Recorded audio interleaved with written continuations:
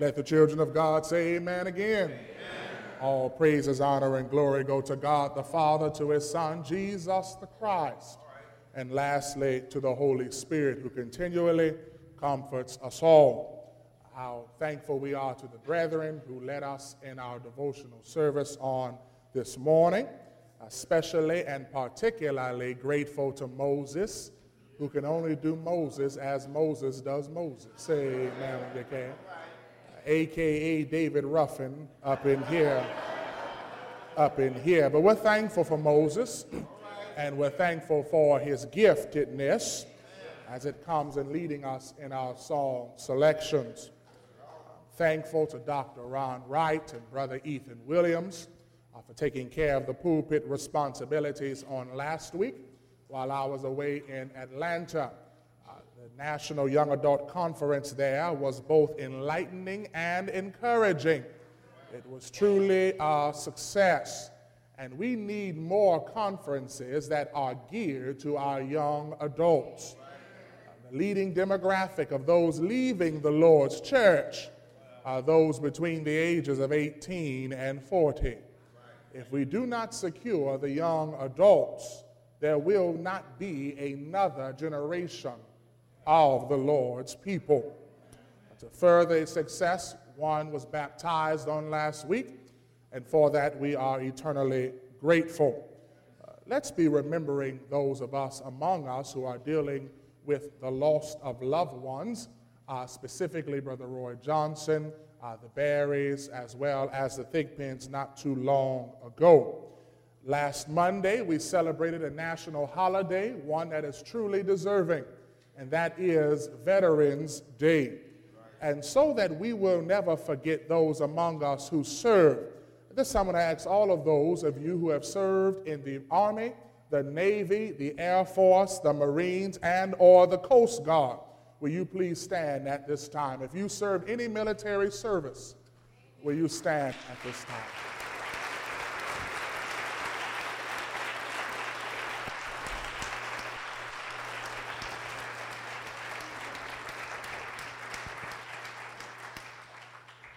We thank you as always, and we do this at least twice a year, because we need to understand that freedom is not free.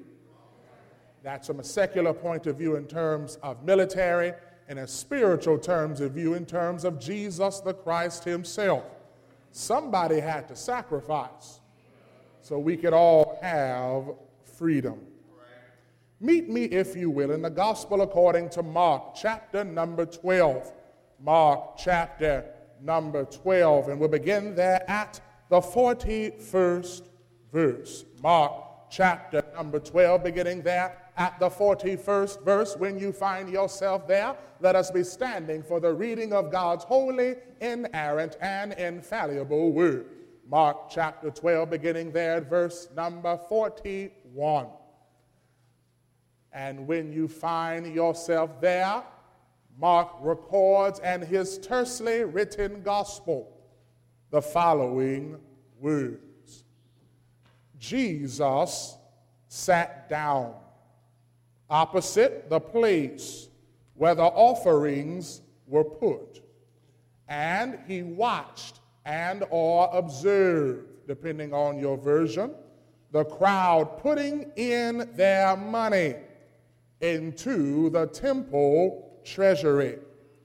Many rich people threw in large amounts, but, notice the transformative conjunction, but a poor widow came and put in 2 very small copper coins, worth only a few cents. Calling his disciples to him, Jesus said, "Truly, truly, I tell you, this poor widow has put more into the treasury than all the others. They gave out of their wealth, but she, out of her poverty, put in everything that she had to live on." If you have some time this morning, I want to speak from the thought, please keep the change. Please keep the change. You may be seated in the presence of the Lord.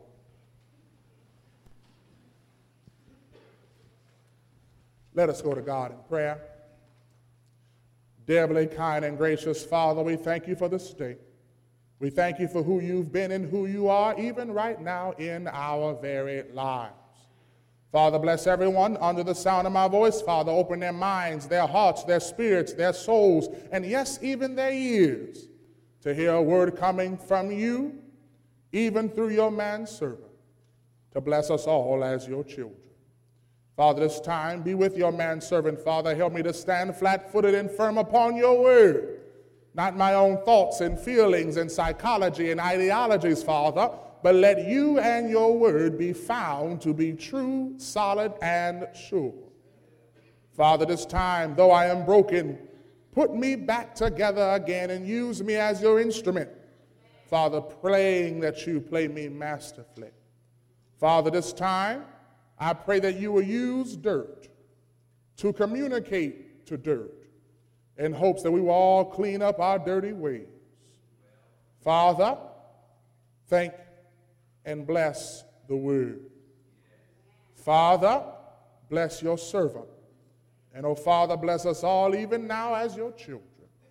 All these things we ask in Jesus Christ's name. Amen. Please keep the change. Please keep the change. Before I get started in earnest, I want to first lay the premise of what we're going to be discussing on today. When I say the phraseology, please keep the change, I say that because I'm not trying to bring offense to coins versus dollars in terms of tithes and offerings. But what I'm trying to purport is this: if your heart isn't right, then you're giving in futility. The Lord is not interested in the change that comes from a man, but rather the change that goes into a man. Because once you've been changed, then you will see change as an insult to God. Change represents the afterthought concerning money. When something is important, we pay it with dollar bills, y'all. When something is secondary, we say, I'll give you a little bit of change. When the homeless man questions you on the corner, you say, I'll give you a little change. Because we see change as an afterthought. I'll give it and I'll never miss it. There's no purposeful thought engaged with giving a little change. But when it comes to God and his offering, the Lord says, please keep the change. If I'm not going to be the first thing on your mind, then I don't need the change that comes from your hand. I need the change that will occur in your heart. Because once your heart is convinced and convicted, then your hand will follow. When people have a problem giving, it's not a hand problem. I knew it was going to be quiet in here. I might as well help me. I got a little while in here. When people have a problem giving, it's not a hand problem. It's a heart problem. We use change to feed the parking meter, not a providing Messiah. Since y'all going to be quiet on me this morning, as we take a panoramic view of the tersely gospel account of Mark, specifically here in the 12th chapter. Here we began with Jesus teaching concerning the parable of the vineyard and how there was a manager who built a vineyard and then leased it out to others with the full expectation of collecting a portion of collecting a portion, of collecting a portion of its fruit even at the harvest time. Notice the parable. God owned it. God gave it. And God expected a portion of it. This thought pattern even integrates into our ancestral culture, especially as it pertains to the business of sharecropping. Some of us who are old enough remember a time when we leased someone else's land, and it was our job to grow on their land. But sharecropping wasn't free. It was the expectation of the owner to get a portion of what you've grown. People would say, well, I did the work. But understand, long before you did the work, with what you can do the work with, you leased it from somebody. I wish I had somebody in here. I would give to God, but I am the one who works at P&G. Honey, child, sister, girl, and brother, man, you may work at P&G, but that intellect that you think you have is leased from God. If you don't believe me, go to sleep tonight, and the Lord can stop the heart from beating for just a little while and see the damage that occurs to your brain when you can't put two cells together and lose your intellect. And when you go to Procter & Gamble and say, I can't think like I used to, they're going to say, well, we no longer have a use for you. People get ignorantly indignant and say, well, it's me who's working and driving the truck. It's me who's working at the construction site. You might be the one working, but that strength you have is on lease. It comes from God himself. After denoting his ownership as it relates to our stewardship and sacrifice, Jesus then goes on in Mark's writing to talk about money, specifically taxes, as the Pharisees question him, do we or do we not pay imperial taxes unto Caesar? And the Lord vehemently made the point, give unto Caesar what is Caesar's, and give unto God what is God's. And this serves as a pivotal and poignant point even in itself, because it shows us, contrary to popular belief, that God is interested in more than just money. Because if money was God's total desire, he would have said, I am your king, therefore give me all of your money. But he said, give what is predominantly worldly to the kings of the world. But I want something that, though it involves money, it transcends money altogether. I want your heart. I want your mind. I want your spirit. I want your soul. I want you to humanistically sacrifice in semblance of where your true devotion lies. The lesser the sacrifice really equivocates to the lesser the devotion. Says, look, I know that as it pertains to your carnality, that where your treasure is, there your heart is also. I don't want what comes out of the hand as much as I want what controls the hand. I want your mind. What the hand gives, money, man gave that to you. But what controls the hand, the mind, I gave that to you. I really just want back what's already I just want back what's already mine. Which points back to the parable in Mark 12 concerning the vineyard. The earth is mine. The fruit is mine. The watchtower is mine. The money is mine.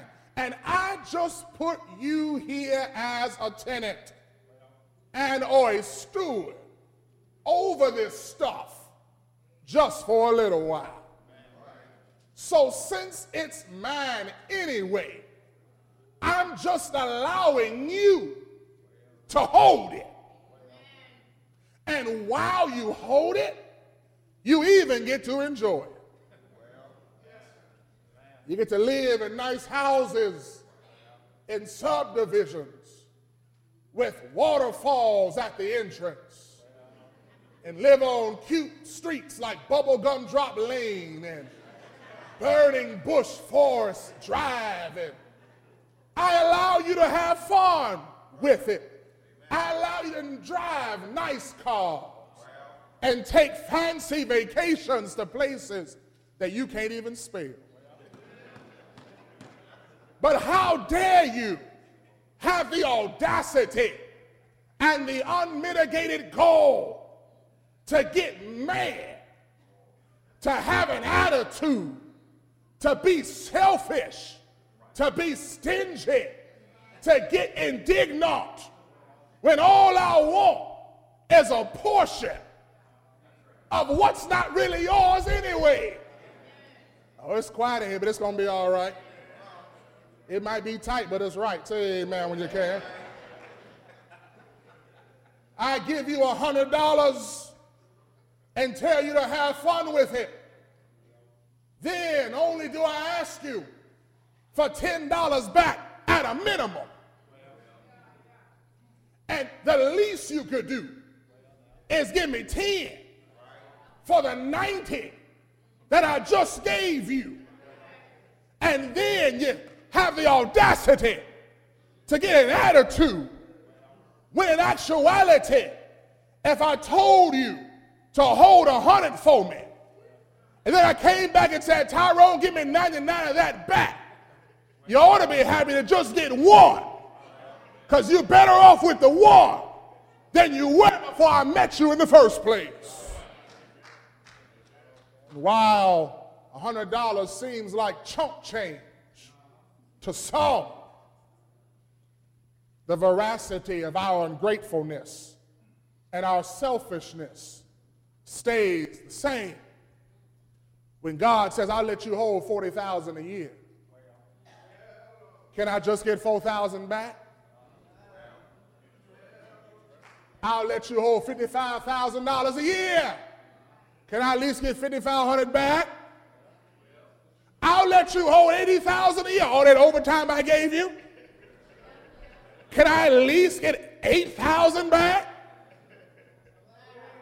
See, it was cool when I was saying 10. Y'all were all for 10. Y'all ready to close out and sing the invitation song. I give you $10. But when I tell you when you came in here in your luxury car, could you get $5,000? Hold on, wait a minute. I don't know about all that. Well, last time I checked the calculator,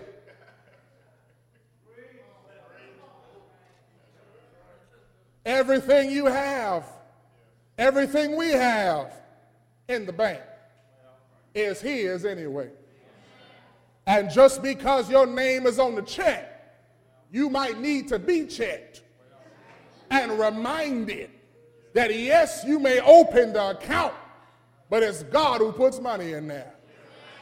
Yes, you may sign the check, but it's God who authorizes the check to be cashed.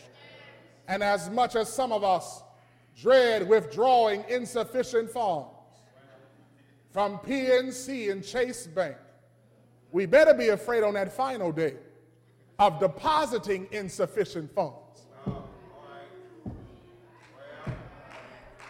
to Christ Jesus and his church. I wish he would go and get to his text. I am Mark chapter 12, verse number 41. Y'all can stop looking at me all strange. Now let me go ahead and get to my text. It's going to be one of them days. Don't take it personal. Say amen when you can. Some of you have flashback right there. It's going to be one of them days. Don't take it personal. Mark chapter 12, verse number 41. I'm glad I'm going out of town next week because they're looking at me real strange. Mark chapter 12, verse number 41. There Mark says, Jesus sat down opposite the place where the offerings were put. If I had time, I would ask the question, how would you give if Jesus sat next to you? Jesus sat down. Sat down here comes from the Greek word kathizo. Kathizo means not only to sit down in terms of posture, but it also means to settle down. Jesus here is sitting down, not only in changing his posture, but he's also getting a rest. He's settling down because remember the entire chapter of Mark chapter 12, he spends arguing. He starts arguing with the Pharisees concerning the imperial tax unto Caesar. Then he argues with the Sadducees concerning the resurrection and concerning who's going to be married to who after the resurrection. So this is the point here after temple worship where Jesus is finally allowed to get some rest. So here we see him sitting down. And he's sitting down opposite the place where folk are putting in their money. He's sitting across from where the offerings are being put. Here's a little scenery for you. In temple worship, what would happen is there was a place that covered about 200 square feet within the temple called the Court of Women. It was in the Court of Women that people gave their money. Even back then, folk gave their money. You could say amen to that. And there in the temple court, there were 13 different trumpet-shaped boxes that ran along the wall, and people would walk by the boxes and give their money. Why are they shaped like trumpets? Because they were narrow at the top and wide at the bottom. Probably keep some of your cousins from putting their hand. I wish I had somebody in here. Make sure y'all were still with me. Some of y'all wonder why we got slits at the top of our offering basket. Some of y'all cousins, hello somebody. Trumpet-shaped boxes, narrow at the top, wide at the bottom. Now, these were affixed to the walls. Historical record says that these boxes, 2 to 4 of them, were for the mandatory giving. This was what the worshiper was mandated to give. After the mandated boxes, there were about 9 other boxes, and historical record says on each box was inscribed where the offering was going. So you had to give the mandate, and after the mandate, you could give appropriately to the offering of choice. Why is that important? Because remember, we spoke a lot in the beginning of the year about tithe and offerings. Not tithe or offerings, not tithes but offerings. And is a connective conjunction. Meaning what? This and that. Peanut butter and jelly. Y'all know about that? That means you want both ham and cheese, health and strength. You don't go to the Lord and say, Lord, I want health or strength today. You want a what? Both. How have we robbed God? You robbed him in tithes and offerings. Now, we look here at Mark's account. Walk alongside. They gave what was mandatory. Then they had options versus to give toward other causes. Just in case you think of something else, some of the other boxes were the herd offering and the Nazarite offering and the sin offering, but they all end in what? Offering. Offering comes after what's mandated. What's the point here? Some of us will leave church and say, I give an offering, but we have not met the mandate. But we say we offered something. You can't offer what you're supposed to do anyway. Y'all don't like that. Okay, let's make it practical. can't offer to babysit my kids.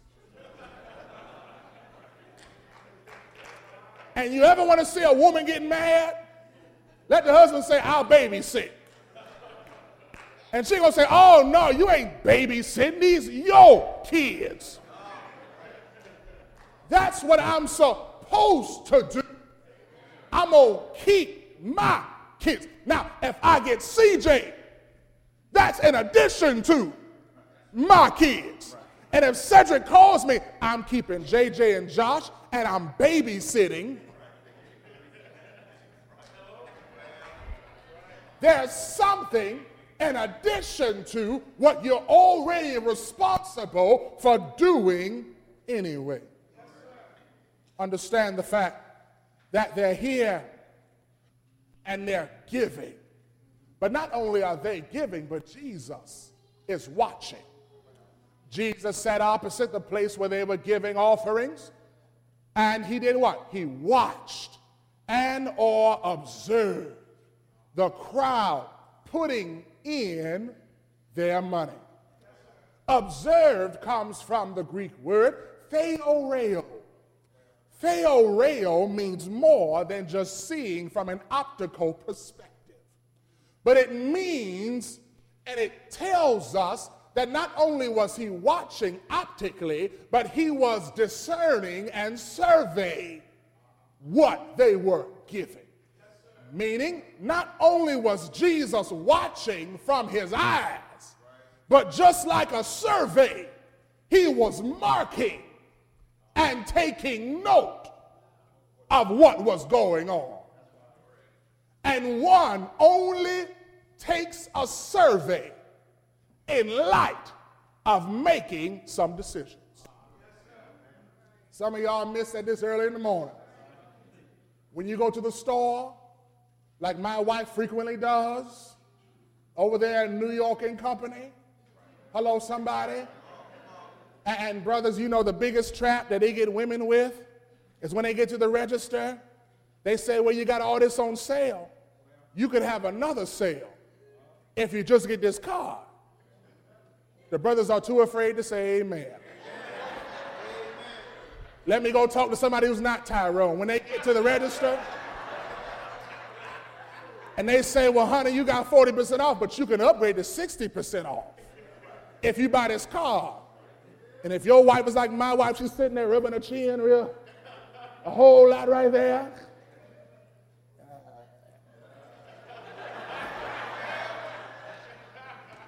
She's supposed to be in the nursery. I see she's in here today. Let me stop talking now. And after you decline them, Tamika, they say, you know what? I tell you what, you can get this discount if you fill out a survey. Why does the store want you to fill out a survey? Because they're hoping to make future decisions based upon what's going on right now. When your job lies to you and gives you a survey like they really gonna make some changes, it's going to be real anonymous. Every survey is in light of making decisions. So if God is here, Jesus is watching, discerning, meaning what? To weigh. And he's surveying what people are putting in. He's taking note for future decisions. Do not think that God does not know what we give.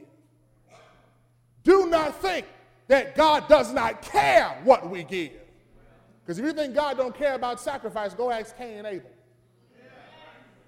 If you think God don't care about sacrifice, go ask Nadab and Abihu. God cares about sacrifice.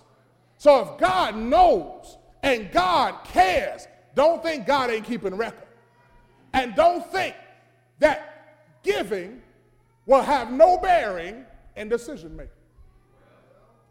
Hello, somebody. Let me go back up here. It's looking pretty bad. It's looking pretty bad. He's watching them. He's observing them. And guess what they're doing? They're putting money there into the temple treasury. Now, putting in money. Here comes from the Greek phraseology, palo. Balo basically means this. Balo speaks of the mindset that they had before they gave, and it speaks of the mindset that they had while they were giving.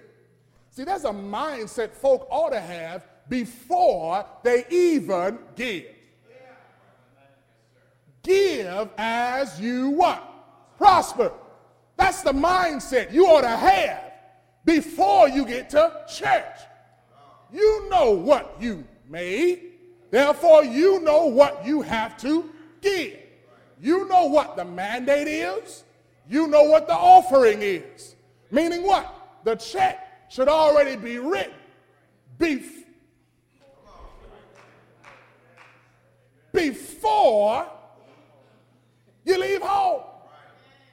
If Duke Energy says the bill is due on December 15th, that check is written before. But see, Tyrone, I've been doing this for a little while now. You know what I've seen some people do?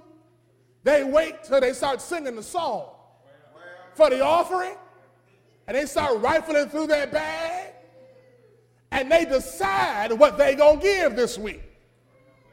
And Carl, some of them do it as a gratuity to how good.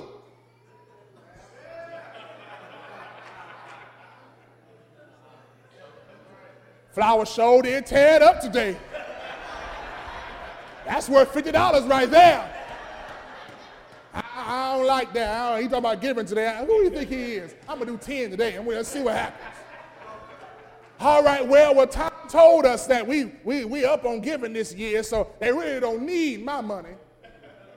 Hello? It's quiet in here? Commercial break.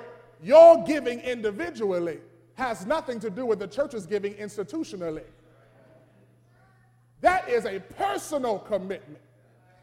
This is not Fortune 500. Well, revenues are up, so they don't need my money. No, it's not about us needing anything. It's about what God requires. That ought to happen before you get here. The sermon was good, the sermon was bad. Oh, Brother Flowers, he ain't here. Which is why every colored church in America, regardless of its religious beliefs, tends to lose money when the head minister is not there. So before you say that could not be true, it's true in every African-American predominant church. I bet you come back next week if I don't get no money. It's quiet in here. So it talks about balo, the Greek word, talks about the mentality before you give. Then it talks about the mentality while you give. Balo means to give in a carefree way. To give without concern, a final destination. To give without hesitancy or temerity. Meaning what? I give to God. And what happens when it leaves my hand is on some other man's soul. Yes. Yes. Now, before y'all say, does that mean I can do whatever y'all want with the money? No. Because I don't want to be damned. Say amen when you can. So I'll be the first one to say, no, it ain't right. I'm not going to hell over a few dollars. Transparency is a good business model in the Lord's church. But even if there were no transparency, spirituality says, I'm giving to God, and I trust God to do the rest. Yeah, I don't like it. It's okay. All right, now, you give involuntarily to the government.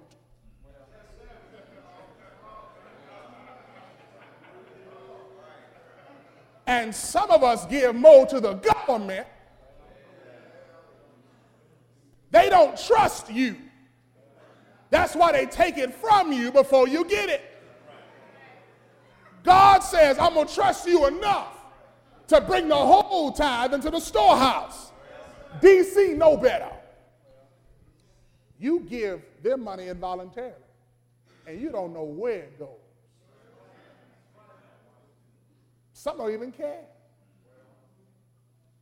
And you elect people to go and what? Speak on your behalf. Because 300 million people can't go to D.C. and question where every dollar is going. And we blindly trust them, though they are not spiritual. But then we come to church, give $5, and chase that $5 down to the toilet paper that it was used to purchase. And then we wonder why y'all got to get so much toilet paper. Why got to be 2-ply? Why can't it be 1-ply? Brother Flowers, I think y'all wasting money.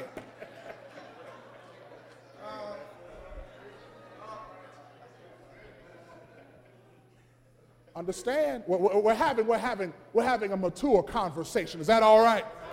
I know this ain't the type of preaching you want. We'll talk about hope and peace and joy and love. We'll do that when I get back. But we're just having a conversation amongst mature Christians. Is that all right? We need people to do better because our giving does not show our relationship to somebody else. It shows our relationship to God. And some of us come up woefully short. And we got 10,000 excuses. And we tend to tip God instead of trust God. Let me get back up here. Let me get back. I was going to say something. I got to say that for later. I can't preach too soon. Now, they gave into the temple treasury. In all things, regardless of who handles the money. Trust me, God counts the money. In instances of money, and you know what, check this out. In instances of all leadership, including church leadership, including fiscal leadership, everybody should have something to say. But just because you have your say, doesn't mean you're going to have your way.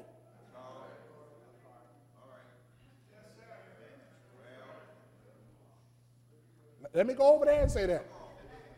Everybody ought to have their say. But just because you have your say, don't mean you're going to have your way. Hello? Well, y'all not hearing me. No, we heard you. We heard you. You ever had your wife say, Cedric, you just ain't hearing me. Cedric's scared now. You say, yeah, I heard you. You had your say. I let you talk as long as you needed to. But look here. This is what we need to do right here. But that ain't what I said. Just because you have your say. We got some scared. Anyway, now. Don't nobody want to hang with me this morning. I'm all by myself. You with Dr. Rose, thank you. Somebody with me. Preach, Flowers and Rose. You surely is right. Somebody's with me. Now, but it's funny. People, I shouldn't say this, but I'm going to say it. People come to church. And Clyde, they want it to be like a social club. They think it's a fraternity. And as soon as they give it, they expect to withdraw it.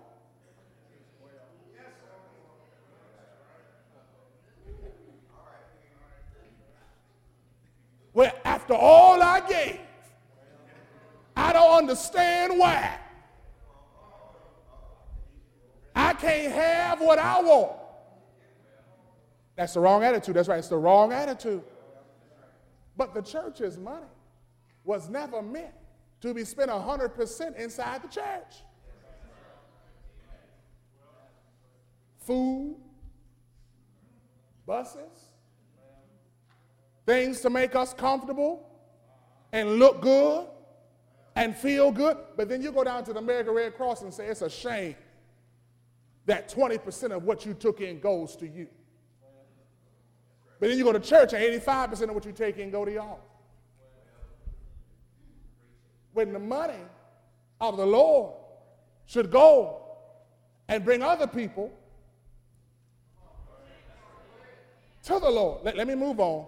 The text goes on and says, many rich people threw in what? Large amounts. And it should be large amounts, because those who make more should have to give more. It's not about me giving more than Joe Blow. It's about me giving proportionate to my earnings. See, unlike American taxes, in American taxation, they want those who make more to pay less, and those who make less to pay more. That's my politics lesson for the day. Say amen when you can. But in the Lord's system of giving, you give as you prosper. Those who have more give more, because the same percent is the same percent. But I will tell you this, giving ought to be a sacrifice. Some of us have missed that altogether. It ought to be a sacrifice. What does sacrifice mean? It means to bend one's comfort. Meaning what? We won't say that they said back in Braden's day, give till it hurts. We're not saying that. That was the old school way of theology. But giving ought to affect you. And if it doesn't affect you, then that ought to affect you. You ought to feel what you give. It ought to be a sacrifice. But I am convinced that we have some dyslexic Christians when the offering basket is passed. Dyslexia says that sometimes you see things backwards. So I really do think this. I'm trying to be compassionate upon those who may be dyslexic in terms of their spirituality. When it's time to give to God, they must not see G-O-D. They must see D-O-G. Because they get dyslexic and they think they're giving to a dog instead of giving to God. And since they confuse G-O-D with D-O-G, then they believe it's appropriate to give a D-O-G scraps. When G-O-D requires more than scraps. Dogs are an afterthought.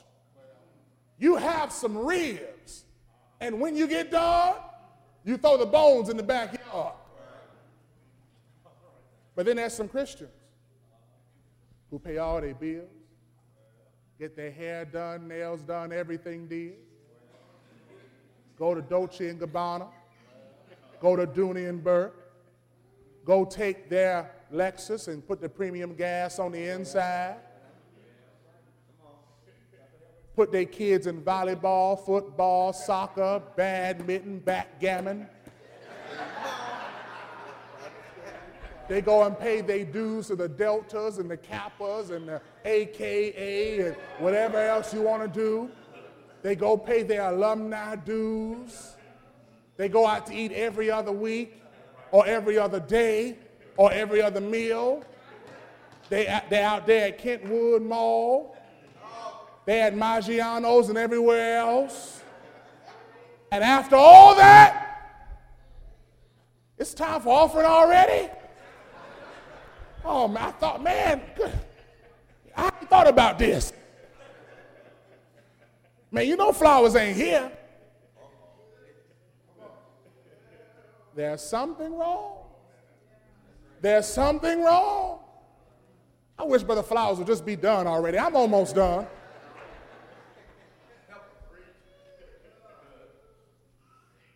Understand the fact that when something's important, money is not an object. When you want to go on your anniversary night, money's not an object. You want to go on a once-in-a-lifetime vacation, money's not an object. You want to go to the college of your choice, money's not an object. When there's something important, money doesn't matter.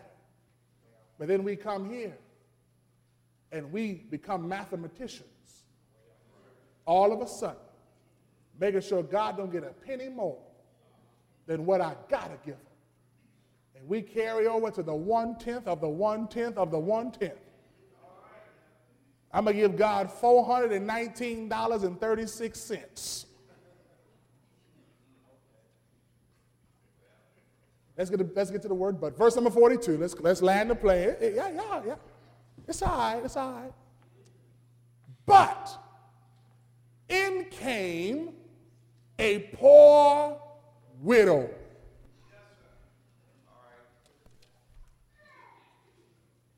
Poor here. Understand that the text here is synoptic between Mark 12 and Luke 21. Mark 12, poor, means one who's reduced to beggary. Luke 21 gives us another Greek word. That Greek word is pennikros or pennikon. Pennikros means that poverty by one who works. Meaning, in Luke, pennikros means the poor are those who have to work for a living. And to that, all the great road ought to say amen. I don't think nobody here got a silver spoon in their mouth. None of us are living off old money. So if you go to work every day, you po too. Let the po folks say amen.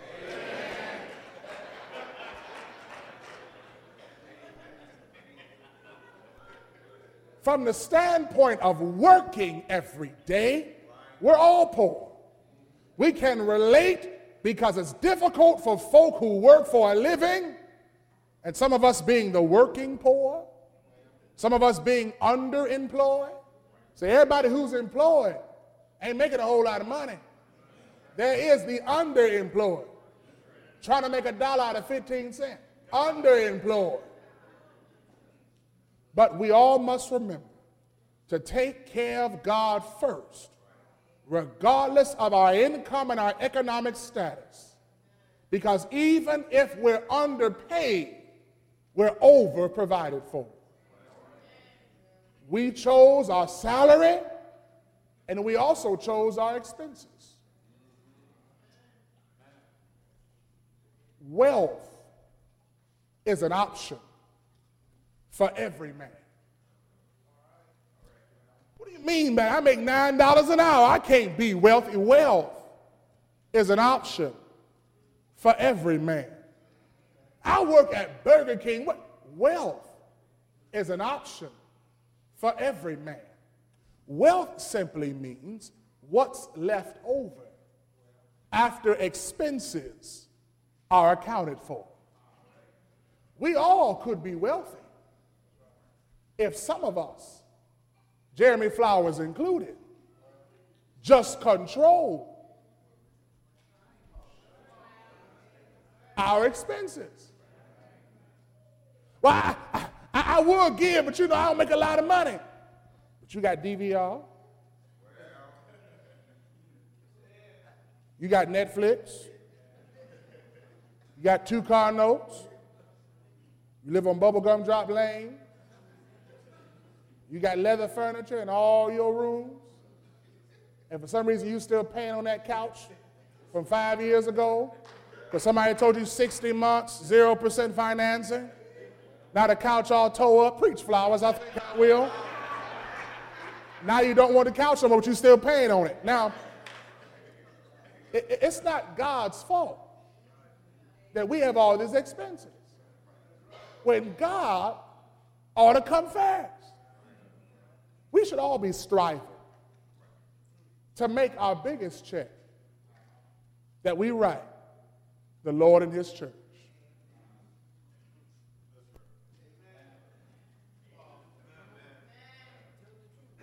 Why should that be my biggest check? You know why? Because it's your biggest debt.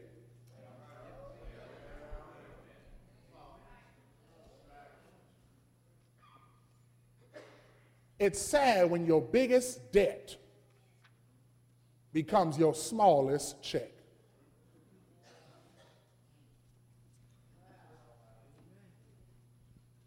I'll do the rest tonight. I ain't finished, but I'm through for right now. But I got to talk to some people because I know some of y'all ain't coming back tonight. The snow don't start till 9 o'clock. Say amen when you can. Some of your cohorts thought it was 9 a.m. and not 9 p.m., but that's a whole nother story for a whole nother time. So 6 o'clock won't be no snow. Hello. So come and get the rest of this later, but what I'd like to tell you right now is very important. Your biggest debt shouldn't be your smallest check. Now, I know everybody's at the point where they can rearrange everything that's going on in their lives. But where is the sacrifice? Now, there are those who want to give and cannot. Praise God for them. They ought to be in church. The Lord loves and cares for, and he even told us the poor will always be with us. I'll talk about that tonight. But for the vast majority of folk in here, that's not applicable. Most of y'all drove here today. Most of you got a job to go to tomorrow. But the question is, where's the sacrifice?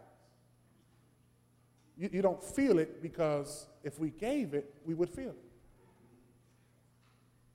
I feel sad when Jesus sacrificed, and he had to feel everything. Like, pierce him in the side, put nails through his hand, nails through his feet. When they twisted a crown of thorn upon his head, when he sacrificed something, he had to feel it. But then we come and say, well, I gave a sacrifice, and we ain't felt nothing. Depending on income, stop calling $20 a sacrifice.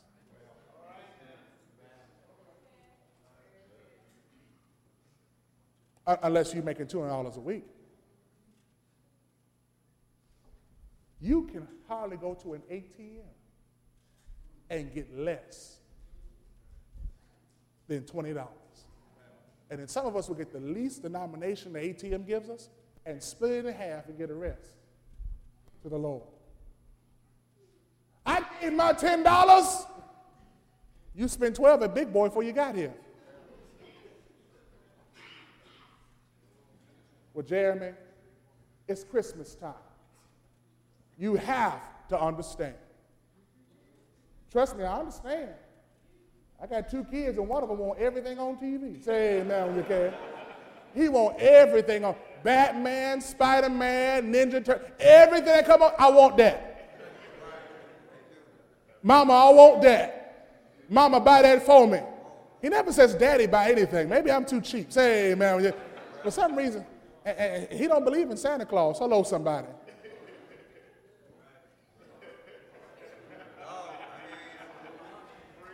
Are they in children's worship? Okay, making sure if I mess up somebody's home theology. The only Santa Claus come on Orchard Gate is black. And he don't climb down chimneys. He don't ride sleighs, he drives a Tundra. Say amen when you can. And the same thing in your house. So I know you want to provide for your children. I know you want to provide for your loved ones. But our expenses are choices. The Lord's business doesn't change.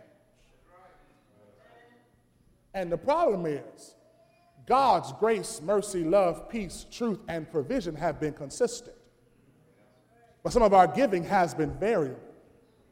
How do you please a consistent with a variable? His love don't ebb and flow. So why does your giving ebb and flow?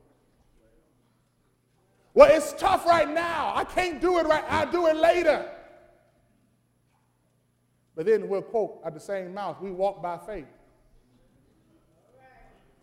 And not by, I can't see it right now, but we walk by faith and not by sight. We want faith when we want God to come through for us. Have faith in God. But when God wants something of us, we can't see faith. All we can see is what we see. And don't see, I got to do it because somebody's going to leave here. Well, that's just how he thinks. He don't understand what I'm going through. Let me tell you something about the Flowers house. See, sometimes, Margaret, I know you know about this. Sometimes, Margaret, you can't have to eat what you want to eat because of bills, because of offering. Sometimes you got to have ground around Sometimes you make a big pot of spaghetti. If given to the Lord means you can't go to Cheesecake Factory 3 times a week. Sometimes you get some chili, some beans, cut up some hot dogs, put all that in there, make it last. Y'all know what pork and beans is. Don't act brand new. I don't want to see nobody get to glory. And the Lord said, you know, you lived a good life, but you cheated me. How we cheat you? All that food you had to have. Hello? It means you can't get necessarily what you want. You can't get that house. That's 5 bedrooms, and you got 2 folk living in your house. And you see, some of us are misprioritized, Brother Rose. We get a house and can't afford to furnish it. Now you got a big empty house. Or you get more, and then you pray to God, I'll walk by faith. And I can't afford this house right now, but I'm going to go get it. And then I'm going to work some overtime. I'm going to pray for some overtime so I can afford what I done got. Because I didn't let what I wanted get ahead of what I got. Get off my street flowers. I will. Let us be standing and not singing. Let us be standing and not singing. Y'all can stop rolling your eyes at me now. I'm done. I'm going to finish tonight, though. It might be me or Sister Clark here, but I'm going to finish tonight. Please, keep the change. This woman gave change. I'll talk about that tonight. She gave change. That's all she had. But those of us who have more ought to give more. Give as you prosper. It's not a competition with somebody else. You know what you have. Therefore, you give from what you have. And if you won't do what you need to do, he can always take what you have. Economists say that responsible people spend only 35% of what they make on their housing, 20% of what they make on utilities, 10% of what they make on entertainment. But I'm here to tell you, in that whole economist equation, nowhere is the Lord's sacrifice. And if you neglect the 10 as a minimum, he can take away the 35, take away the 20, take away the 15. It's time we do better with our dedication to the Lord. That's from the pulpit to the pew. If we're doing what we ought to do, keep on doing what we ought to do. The church is fine. Thank God for that. Thank God for increased giving. Thank God for fiscal stability. But what happens at church does not dictate what happens with us. Our responsibility does not change because of what happens over there. I encourage people to give, not so the church will get money, not so the preacher will get money. I encourage you to give and myself to give so that we can meet the Lord's standard. Because if we haven't met his standard, nothing else matters anyway. So as we soon sing the song, think in your own mind, am I doing what I ought to be doing with what I have from God Almighty? If I don't give back what's least unto me, I can lose it all. If perchance you're not a child of God, come to Jesus even on today. How do I come to him? Hear, believe, repent, confess, and be baptized and live faithful unto death even now. If perchance you are a child of God and you've sinned, you've strayed away, you've not been what you need to be, not done what you need to do, and not given as you shall have given, will you come back to Jesus? Regardless of where you stand, he's closer than you think. You are a child of God, amend for past wrongs. If you're not a child of God, do not leave here and not be saved. God's been providing for you to this point so you can come here, become his child. Because once you become his child, he'll protect you. And if you've loved God's provision, then you're going to love God's protection. Not a child of God, come. are a child of God, come. Wherever you stand, make your decision as we sing the invitational song. 603, Almost Persuaded.